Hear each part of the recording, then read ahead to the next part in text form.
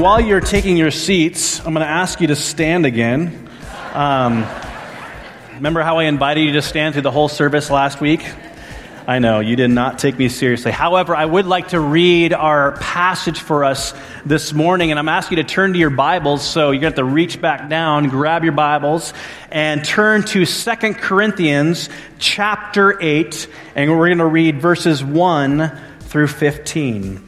2 Corinthians chapter 8, verses 1 through 15. As you're turning there, first of all, I want to say to Pastor Tom's friends, you old friends, thank you so much for joining us. It is a privilege and honor. He's been talking about you already, and so we're really glad that you're here to join us. And obviously, the Chin clan, I don't know if you know this, Mike Chin was he was on the pastoral staff here back in the day.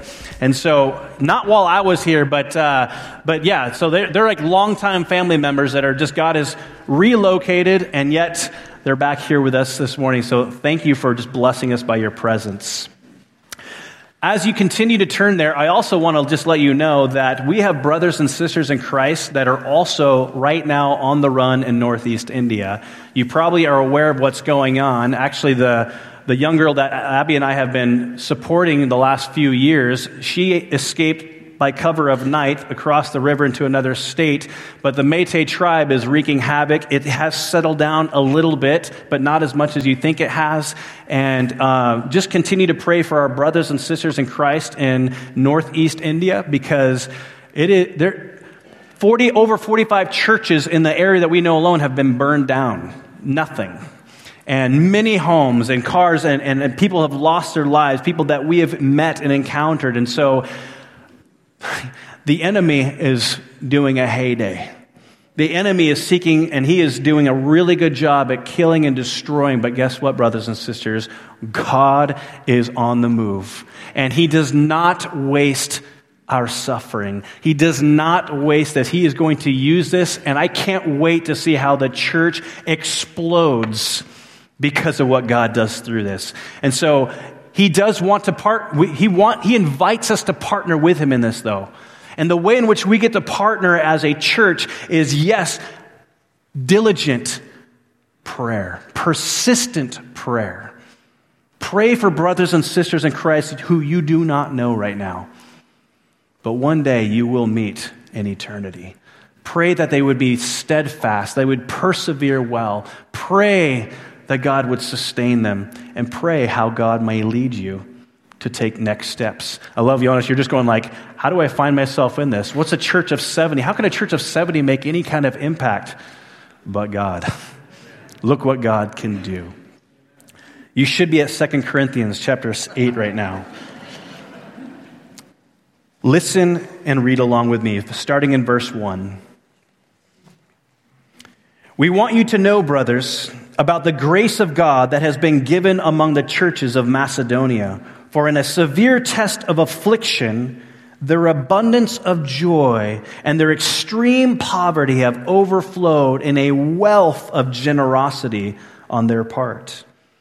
For they gave according to their means, as I can testify, and beyond their means of their own accord, begging us earnestly for the favor of taking part in the relief of the saints.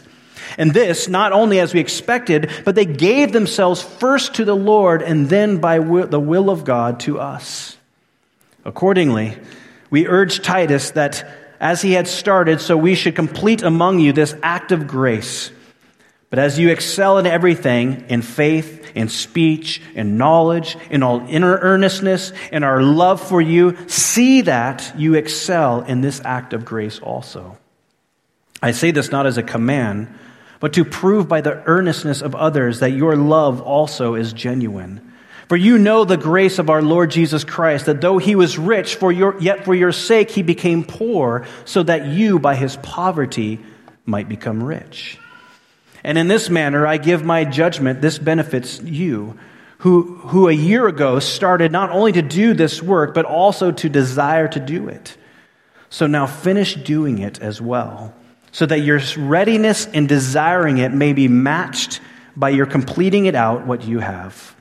For if the readiness is there, it is acceptable according to what a person has, not according to what he does not have. For I do not mean that others should be eased and burdened, but that as a matter of fairness, your abundance at the present time should supply their need, so that their abundance may supply your need, and that there may be fairness, as it is written, whoever gathered much had nothing left over, and whoever gathered little had no lack. Let's pray together. Father, right now, we just ask as we unpack your word, and as you speak to us through your word and by your Spirit, I just pray that you would give us receptive ears. We know that receptive ears and a receptive heart isn't something that just receives, but it takes a step further. It's a response of obedience. It's a response of action. And so, Father, I guess we ask right now that your Spirit would just fill us afresh, that your Spirit would convict us where necessary, but encourage and strengthen us where necessary. And we just are so thankful to be gathered as your church, gathered here in your name. Bless us even now. In Jesus' name, amen. You can have a seat. Let me ask you a question, and just to give you a little context of what Paul's talking about, because sometimes if you don't know the context, the way Paul writes can be difficult to follow at times. Let me just summarize what Paul's talking about here. The Apostle Paul is talking to the church of Corinth, and he's using the Macedonian churches as a way of illustration of how generous and eager they were to give to the needs that were present in Jerusalem, the church in Jerusalem at the time. The church of Corinth was very wealthy. They were well-to-do. They had much luxury and expenses. And in light of all that, they were not always the most generous of people either. So there is a kind of an ironic correlation between wealth and generosity, and oftentimes the wealthier you are, you're not always the most generous person, according to what Paul is recognizing here in this Corinthian context. But he's kind of calling them to the floor in a very gentle, shepherding way, and just saying, hey, you've already given lip service to this, now I want to give you opportunity to give to the needs of brothers and sisters in Jesus Christ. It makes me ask a question about myself, and I want to pose to you this morning as I read a passage such as this. Would you consider yourself a generous person? Maybe you have to ask this other question. Would others consider yourself a generous person?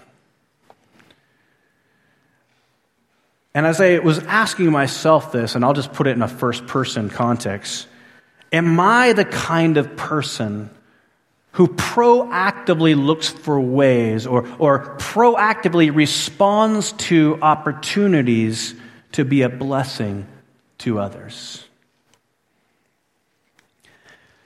You know, an observation that we can make from Scripture is that generosity is both a quality and an intentional practice that is true of every healthy disciple of Jesus Christ.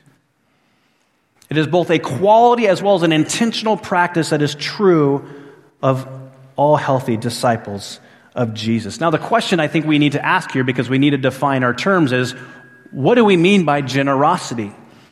Because we could all have a certain definition in our mind. We could all have a certain idea of what that might look like. But what is generosity? Or specifically, what is biblical generosity? And what does it mean to live generously?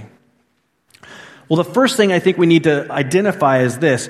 Generous living is the practice of blessing others to make their lives better. Generous living is the practice of blessing others to make their lives better. Now, there is a contrast to what we might call charity. Charity is actually the specific act or specific response to a specific need.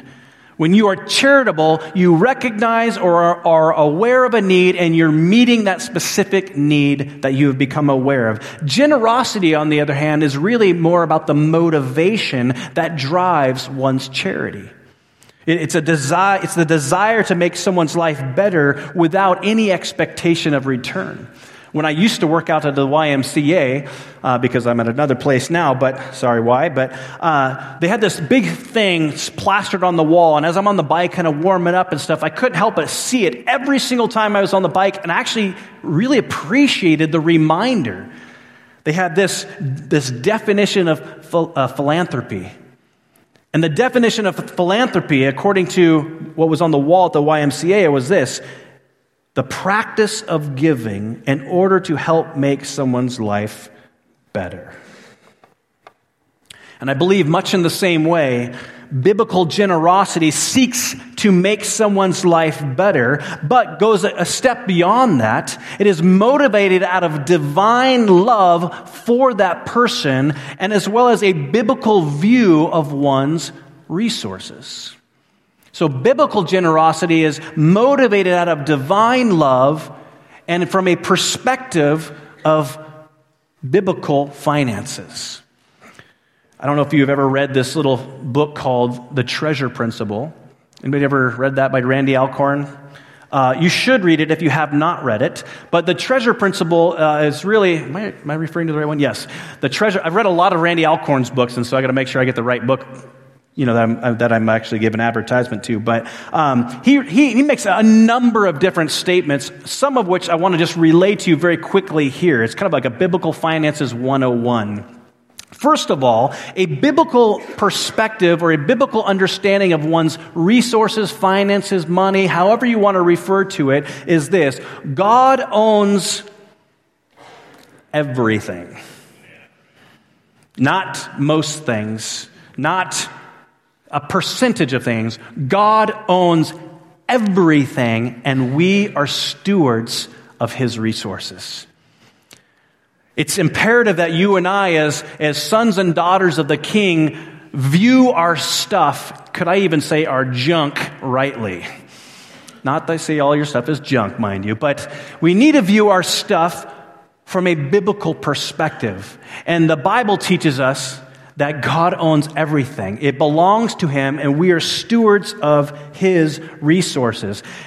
So what makes biblical generosity biblical then is that biblical generosity is initiated by the Holy Spirit in you, but it is God meeting the needs of others through you. It's Spirit initiated in you, and it is God meeting the needs of others through you. This means that when we give, we're not actually giving from our stash, we're giving from God's. We're giving what actually already belongs to Him. And because biblical generosity is Spirit-led, it isn't you deciding what to give and to whom to give it to. It is you responding to the prompting of the Spirit of God in you. This is kind of New Testament motivation for our giving. We are responding to what the Spirit of God is prompting us to give from His resources. And this is why we've said this before, but I'll say it as a way of reminder now. We are unapologetic with giving you numerous opportunities to give to. We love giving you opportunity to give. You know why? Because you have much to receive in your generosity. The Bible promises, and we'll go into this a little more detail at the end of the sermon, but the Bible promises to bless you. I'm not talking prosperity gospel blessing. I'm just talking about you are blessed when you give to the things that God initiates in your heart and you are obediently responding to those promptings. Yes, God loves a cheerful giver, but we are only responding to those needs that God has prepared beforehand. Because as is always, God is always inviting us into His redemptive work. He's the one saying, hey, partner with me. I'm on this glorious, global, redemptive mission here, and I want you to be a part of it. This is and as Pastor Tom would refer to this often, this is what's called the Holy Ghost train ride, right? You jump on and you're like, hold on a second, how's this all going to look? And by the way, you will have no control. Jonas already told us that, right? You're just stepping out in obedience, and who would have thunk the things that have transpired by one's faithfulness? Another thing that Alcorn identifies in his little book, The Treasure Principle, he says this: God prospers you to raise your standard of giving, not your standard of living. Meaning, you have been blessed for the ultimate purpose of being a blessing to others. Another important perspective to ruminate on is that as pilgrims in a foreign land, we live with eternity in mind, meaning that biblical generosity is an eternal investment that lasts. I love what A.W. Tozer says regarding our use of money. Listen to this. Tozer says this: as base a thing as money often is, it yet can be transmuted into everlasting treasure. It can be converted into food for the hungry and clothing for the poor. It can keep a missionary actively winning lost men and women to the light of the gospel and thus transmute itself into heavenly values. Any temporal possession can be turned into everlasting wealth. Whatever is given to Christ is immediately touched with immortality. Think about that. Whatever you give for the sake of Jesus Christ as he leads or prompts you, it is touched with immortality. Whatever you give to the S&P 500, who knows? But whatever you give to Jesus for his redemptive work, it lasts forever, and it grows exponentially. Now, we might think that a generous person is one who gives lots of money, right? Generous people give lots of money. And while that can kind of be true, I think it's important to understand that also the Scripture tells us that generosity is more about sacrifice than it is the size of one's gift. Chip Ingram says it this way. He says, God is more concerned about the size of our sacrifice than the size of our gift. Look at Luke 21, for example. You got the widow's mite, right? We don't even really know her name, but we do know this, that we continue to talk about her 2,000 years later. And it wasn't because she had this sizable gift that she got to celebrate. No, she just gave more than anybody else. 2 pennies. Pastor Mike gave me a little mite. I have it on my desk. Give everything you have and remember who you are. The fact is, other Pharisees, other religious leaders, they were giving sizable amounts, even making sure people knew how much they were giving. And what she dropped in probably didn't even make a noise. And yet Jesus says, this woman has given more than anyone else. The point is, generous living is a divinely led practice of blessing others in a way that makes their life better. Now, what inspires us to live like this? What motivates you and I to live our lives for the purpose of being a blessing to other people? Well, obviously, we already talked about it's the Spirit that prompts us or initiates this act of generosity, but we also see that living generously flows from having received generously. Living generously flows from having received generously. Look at verses 1 through 4 again of 2 Corinthians chapter 8. How Paul praises the churches in Macedonia. He says, I want you to know, dear brothers and sisters, what God in his kindness has done through the churches of Macedonia. They are being tested by many troubles, and they are very poor, but they are also filled with abundant joy, which has overflowed in rich generosity. For I can testify that they gave not only what they could afford, but far more. And they did it out of their own free will. They begged us again and again for the privilege of sharing in the gift for the believers in Jerusalem. IBC family, when was the last time you begged and begged again and again to give? I don't say that as a way of guilt, mind you. I'm sobered by this. I'm asking this early this morning while it's still kind of dark out. I'm laying there and I'm like, have I ever begged to give? And yet, this is what the Macedonian believers are doing. What gives? What compels someone to have this kind of frame of mind or this kind of eagerness to give? It's because they're overwhelmed with gratitude by what they have already received.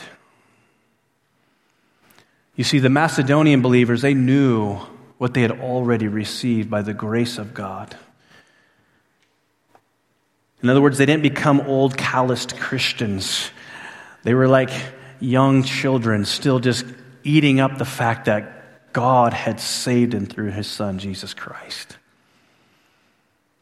And it was out of that gratitude and out of that just overwhelming sense of joy, the fruit of gratitude is eager generosity. You see this in Acts chapter 2 as well. Everyone gave as others had need. They knew what they had received, and in turn they gave graciously. That's the transforming power of the gospel, brothers and sisters. That's someone who has not wandered away from the richness of God's mercy and grace in your life. I think much like the Macedonian church, you and I have been the recipients of God's blessing. Some of you have been blessed, financially with extreme wealth, and that's amazing, but all of us have been blessed eternally. And because all of us are on the receiving end of having been blessed, God invites us, he beckons us, he implores us. He gives us opportunity to be a blessing to others, to be generous just as he's been generous with us, to be charitable for those in need, to be hospitable with those in need. I think it's important to remember, however, the right perspective in this, because much like the disciples were thinking when Jesus says, why don't you go ahead and feed all these people? And they're going like, we only see our limitations, and this is why it's important that we understand, if God makes you aware of a particular need, your response is, I don't have enough, so therefore I'm off the hook, right? That's not our response. No, our response is, God, you've made me aware of this particular need for a particular reason. I don't know what that is exactly, but I'm seeking you right now. What do you want me to do? That's it. That's why you can give guilt-free and you cannot give guilt-free. Because you are only called to do what the Spirit of God has prompted you to do. And perhaps some of you are called to give financially and some of you are not. And perhaps some of you are called to give in other ways and some of you are not. The important thing is that as followers of Jesus Christ, that whatever we are aware of, that we are only responding to what God is calling us to do. And knowing full well that if he calls us to do something, he is also the one who will provide the means to meet the need. Now you might think, well, he'll provide the means because it's all surplus. I don't see that in Scripture too often. I see the widow's mite, she gave everything. I see the Macedonian church who gave out of their poverty, not out of their riches. And so God may call you to something that may actually require what? Sacrifice. And what is the result? A more fulfilling and blessed life. My wife and I constantly think back. We have pictures of our triplets all over our house, as any good parent might. And we still are kind of ogled and boggled and dumbfounded in a good way by how richly blessed we were by you. When we first got the news that we were having 3 more kids all at once, it was like, this isn't even funny, God. You're supposed to have a sense of humor. Like, what is this all about? What are you really trying to do? Obviously, there's a lot of things in our heart that need triplet power to get out, and he's, eradicating that from our lives. But the fact is, you were incredible, and it was so fun to brag to like the Swedish hospital staff, nurses, doctors, when they're like, hey, because they're always like, do you have enough help? We have so much help, we don't know what to do with it. That big fat blue van that's sitting out in the parking lot right over there, the Baconator, you made that possible. Yeah, it was great.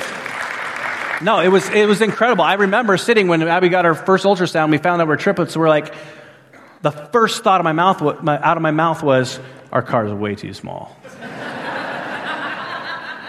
And you stepped up and you said, you know what? We're going to make it bigger. And some of you came over and did our laundry, and many of you made meals. Many of you even donated breast milk, and you cleaned and gave us gift cards, and you took the kids on play dates. It was just like one after another, and we didn't even know what our needs were. It was just like, and then some of you were just like, just let us know, we're a phone call away. And so you're like, I don't know. And as it came up, you just responded to it. It was like, what just happened? And we're still 5 years later reveling in God's goodness. All our life, He has been what? Faithful. All our lives, He's been so, so good. We also learned a lot, actually, by being on the receiving end of your generosity. And this is difficult for all. We're selling some stuff on Facebook Marketplace yesterday, and I got a chance to talk to a guy who was buying some of our stuff and asking him where he was at spiritually, and maybe he's in here right now, I don't know. So I invited him to church. But it just kind of came up. He's just like, man, it's really hard I like to help, but I don't like to be on the receiving end of help. Anybody relate to that at all? We all like to be the one giving, right? But to be on the needy end, that's kind of uncomfortable. We were on the needy end. But here's some things that we learned. First of all, we were reminded over and again that God continues to take care of our needs. Not always our wants, but definitely our needs. We also learned from many of you that your generosity toward us was actually a blessing to you. In other words, if we would have said no because we felt bad, we would have been doing you a disservice. It sounds crazy to think like that, but we would have been doing you a disservice by saying no because of our own pride. We also learned that what I was going to say was just like, we thought sometimes that we were an inconvenience, and we didn't want to be an inconvenience. We didn't want to be in the limelight, so to speak. And yet that was just our own pride getting in the way. And when we kind of died to those things, you just ran in eagerly, like the Macedonian church. And today we just continue to go, Lord, wow, thank you. One of the mantras we have here at IBC, and we love reminding you all the time, is the body takes care of the body. The body takes care of the body. And you are a living example of living that out. It's in our mission statement. We make disciples by serving one another intentionally. It is in our intentional service, it's in our intentional generosity toward one another that reflects the gospel of Jesus Christ. And that kind of brings us to our third point here this morning. Generous living reflects the gospel of Jesus. I read a story about a missionary who was coming off. It was in the 1940s. He's coming out of the mission field for a period of time. And this missionary, he was in harbor kind of waiting to take a boat across the water back home into the United States. And while he was waiting there, he noticed a whole group of refugees that were kind of like basically kind of hanging out in this warehouse, had no place to go. And they weren't believers. And he noticed them, and he went up to them, and it was around Christmas time, and he says, "Merry Christmas." And they says, "We're not Christians. We don't believe in Christmas." He says, "That's okay. Merry Christmas." And then he goes on to say, "Hey, what would you like for Christmas?" And they just said, "Remember, we're not Christians. We don't believe in Christmas. Thank you, but no thank you." And he says, "That's nice." I love the persistence. "What would you like for Christmas?" Finally, they gave in and said, they actually had this certain treat that they were really fond of. And he says, "That's great." He sold his ticket to go back home and lavish them with these food items and bless them and said, "Merry Christmas." Eventually, he did arrive home, got another ticket apparently, and he was speaking to some students in a class that he was teaching and relating the story. And one of the students just said, "Sir, why did you do this for them? I mean, they were not even Christians. They don't even believe in the name of Jesus." And his response, I believe, is very apropos. He says, "I know, but I do. I know they don't, but I do." Why in the world would we give $74,000 to people halfway around the world that we've never met, that we may never meet, though we got to meet one right now. Why in the world would we do that? Because we know Jesus. Why in the world would we give almost $8,000 for pies, among other things? Yeah. By the way, the youth to student ministry trip is fully funded because of you. Yeah. It's incredible. It's because you know Jesus. It's because the love of Christ compels you. I love the words of Jesus out of John chapter 13 when he says this, "By this," what is this? "All the world will know you're my disciples if you have love for one another." Or listen to Matthew 25, "What you do for the least of these, you do for me." You see, as disciples of Jesus, we are called to abide in Jesus and to follow his example. We just already finished the epistle of 1 John together not too long ago. And John says this in 1 John 2, he says, "Whoever claims to live in him, that is Jesus, must live as Jesus did." In 1 John chapter 3, "By this we know love, that he laid down his life for us, and we ought to lay down our lives for the brothers." You know, there's one of the classes I took when I did my doctoral studies was by Paul Miller. He wrote A Praying Life, among other things and stuff, and he has a ministry called See Jesus Ministries.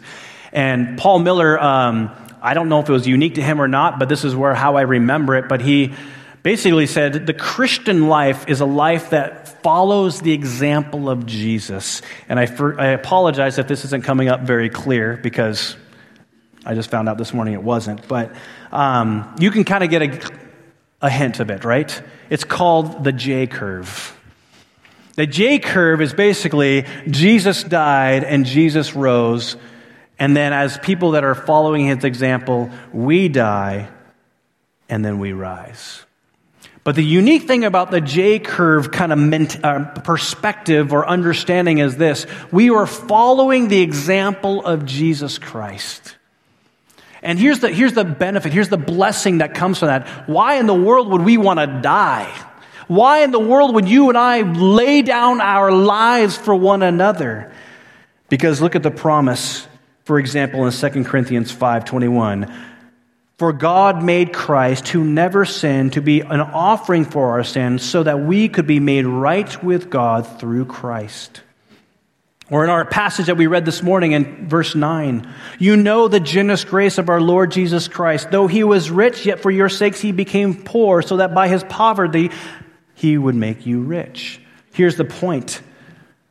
Jesus came and he willingly died so that we might live. And then he tells us, now I want you to die so that it would foster life in other people. I want you to have the mindset, the willingness to lay down your life so that it might foster life for other people. Jesus comes and he dies, and it brings life to us. Then he says, now you follow my example, you die, and it will result in life for other people.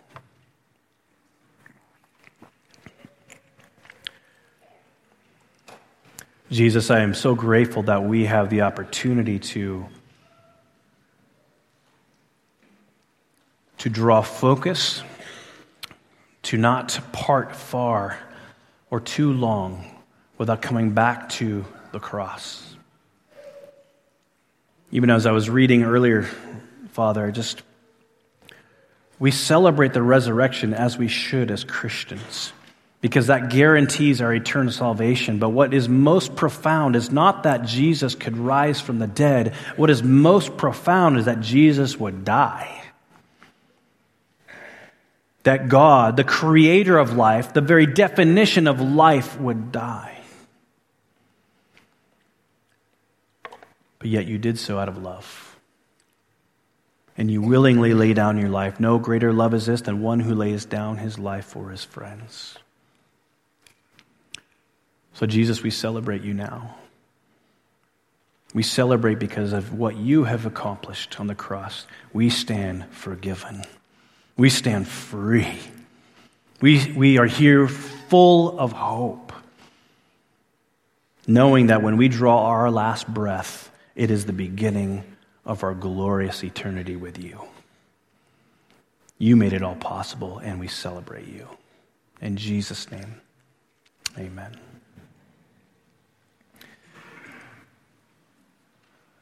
The J curve is Jesus saying, I gave everything. And the result or benefit is that we win, we benefit. And then Jesus says, now I want you to give everything. And the result is that it would foster and usher in divine life in the lives of other people. Biblical generosity, brothers and sisters, is giving sacrificially for the sake of others so that they can be blessed. And in doing so, we reflect the gospel of Jesus by our actions. But I got one final point I want to make here, and that is this. Generous living is just wise living. Generous living is wise living. It is a more joy-filled life. It is a more satisfying and fulfilling way to live. Listen to Acts 20, verse 35. Jesus is quoted, "It is more blessed to give than to receive." Look at Malachi chapter 3. The prophet Malachi says this, or God says this to the prophet Malachi. He says, "Bring all the tithes into the storehouses so that there will be enough food in my temple. If you do, says the Lord of heaven's armies, I will open up the windows of heavens for you. I will pour out a blessing so great you won't even have enough room to take it in." Try it. Put me to the test. "Your crops will be abundant, for I will guard them from insects and disease. Your grapes will not fall far from the vine before they are ripe, says the Lord of heaven's armies. All the nations will call you blessed, for your land will be such a delight, says the Lord of heaven's armies." You see, Scripture tells us that we are blessed when we are generous. It also tells us that generosity is an investment that you can make. It's really the best investment you can make. What does Jesus say in the Sermon on the Mount in Matthew chapter 6? "Don't store up your treasures here on earth where moths and eat them and rust destroys them and where thieves break in and steal them. Store your treasures in heaven where moth and rust cannot destroy and where thieves do not break in and steal. Wherever your treasure is, there your desires of your heart will be also." Abby and I just went to this little sale yesterday because we like the garage sale. We don't need more stuff. We're trying to purge stuff, but we ended up ourselves at a garage sale. But there's always the sobering reminder about our stuff. We went to this place, big farm, in its heyday, multiple outbuildings, huge barn, huge building, huge house, everything else. And the dad is now in memory care, and the mother is in a very small place because she literally can't hardly move. And that's not a knock at all. It's just the sobering reality of how life tends to play out. You have a lot, and then pretty soon you can't take care of it anymore, and guess where it goes? Either into the landfill or into the hands of other people. We have such a short time of possession with our stuff because it's not ours anyways. And the question is, how do we invest this for eternity? Generous living is really the best, it really has the best immediate return. I'm actually going to just kind of skip ahead here. Proverbs 11 says this, "Give freely and become more wealthy. Be stingy and lose everything. The generous will prosper, but those who refresh others will themselves be refreshed." Or look at Proverbs 19, verse 17. "If you help the poor, you are lending to the Lord, and He is the one who will repay you." Try to get up here. Listen to Proverbs, or 2 Corinthians 9. "Whoever sows sparingly will also reap sparingly, and whoever sows bountifully will also reap bountifully." Proverbs 21, "Whoever closes his ear to the cry of the poor will himself call out and not be answered." Here's what I'm getting at is this. We could go through passage after passage, scripture after scripture, verse after verse, and here's the point. It is more blessed to give than to receive. You see, a more fulfilling life, Jesus says, is when we think of our stuff and view our stuff as a way of, Lord, what do you want to do with this for your glory, for your kingdom, to be a blessing to other people? And when we live like that, we are promised, not just encouraged, we are promised that it is a more fulfilling and joy-filled life. You know, this last weekend, I say this in closing, this last weekend, or past weekend, I did Ed Beretta's memorial. And I'll be honest with you, like, every memorial is impacting in its own way, but those of you who knew Ed, he was a pretty, at least in my encounters with him, kind of quiet, very unassuming guy. I had no idea that he was part of the development team for the Apollo 11 rocket ship. And he was a chemical engineer, and then basically decided, hey, I'm going to be a medical doctor now, and went off to school and became a medical doctor, and literally saved multiple small towns. I'm like, Ed? What? How did I not know this? He never talked about himself. But everybody else did. Everybody else talked about him. And what impacted me most about Ed Beretta's life was, look how they're remembering him. This is incredible. And not that Ed was about Ed, or he wanted some sort of long, open eulogy said about him. He didn't do it for that. But it did make me ask a question. I wonder what people would say at my memorial. What would people say about me in remembrance of me, right? I don't know. I wonder if I'll be described as a generous person. I wonder if I'll be depicted as one who truly loved his neighbor. Or will I be known as someone who cared more about my own affairs than the affairs of anyone else? The fact is, the generosity, I think it is your generosity that is a litmus test to our spiritual maturity or our spiritual health. Your generosity is a reflection of your love for God and for others.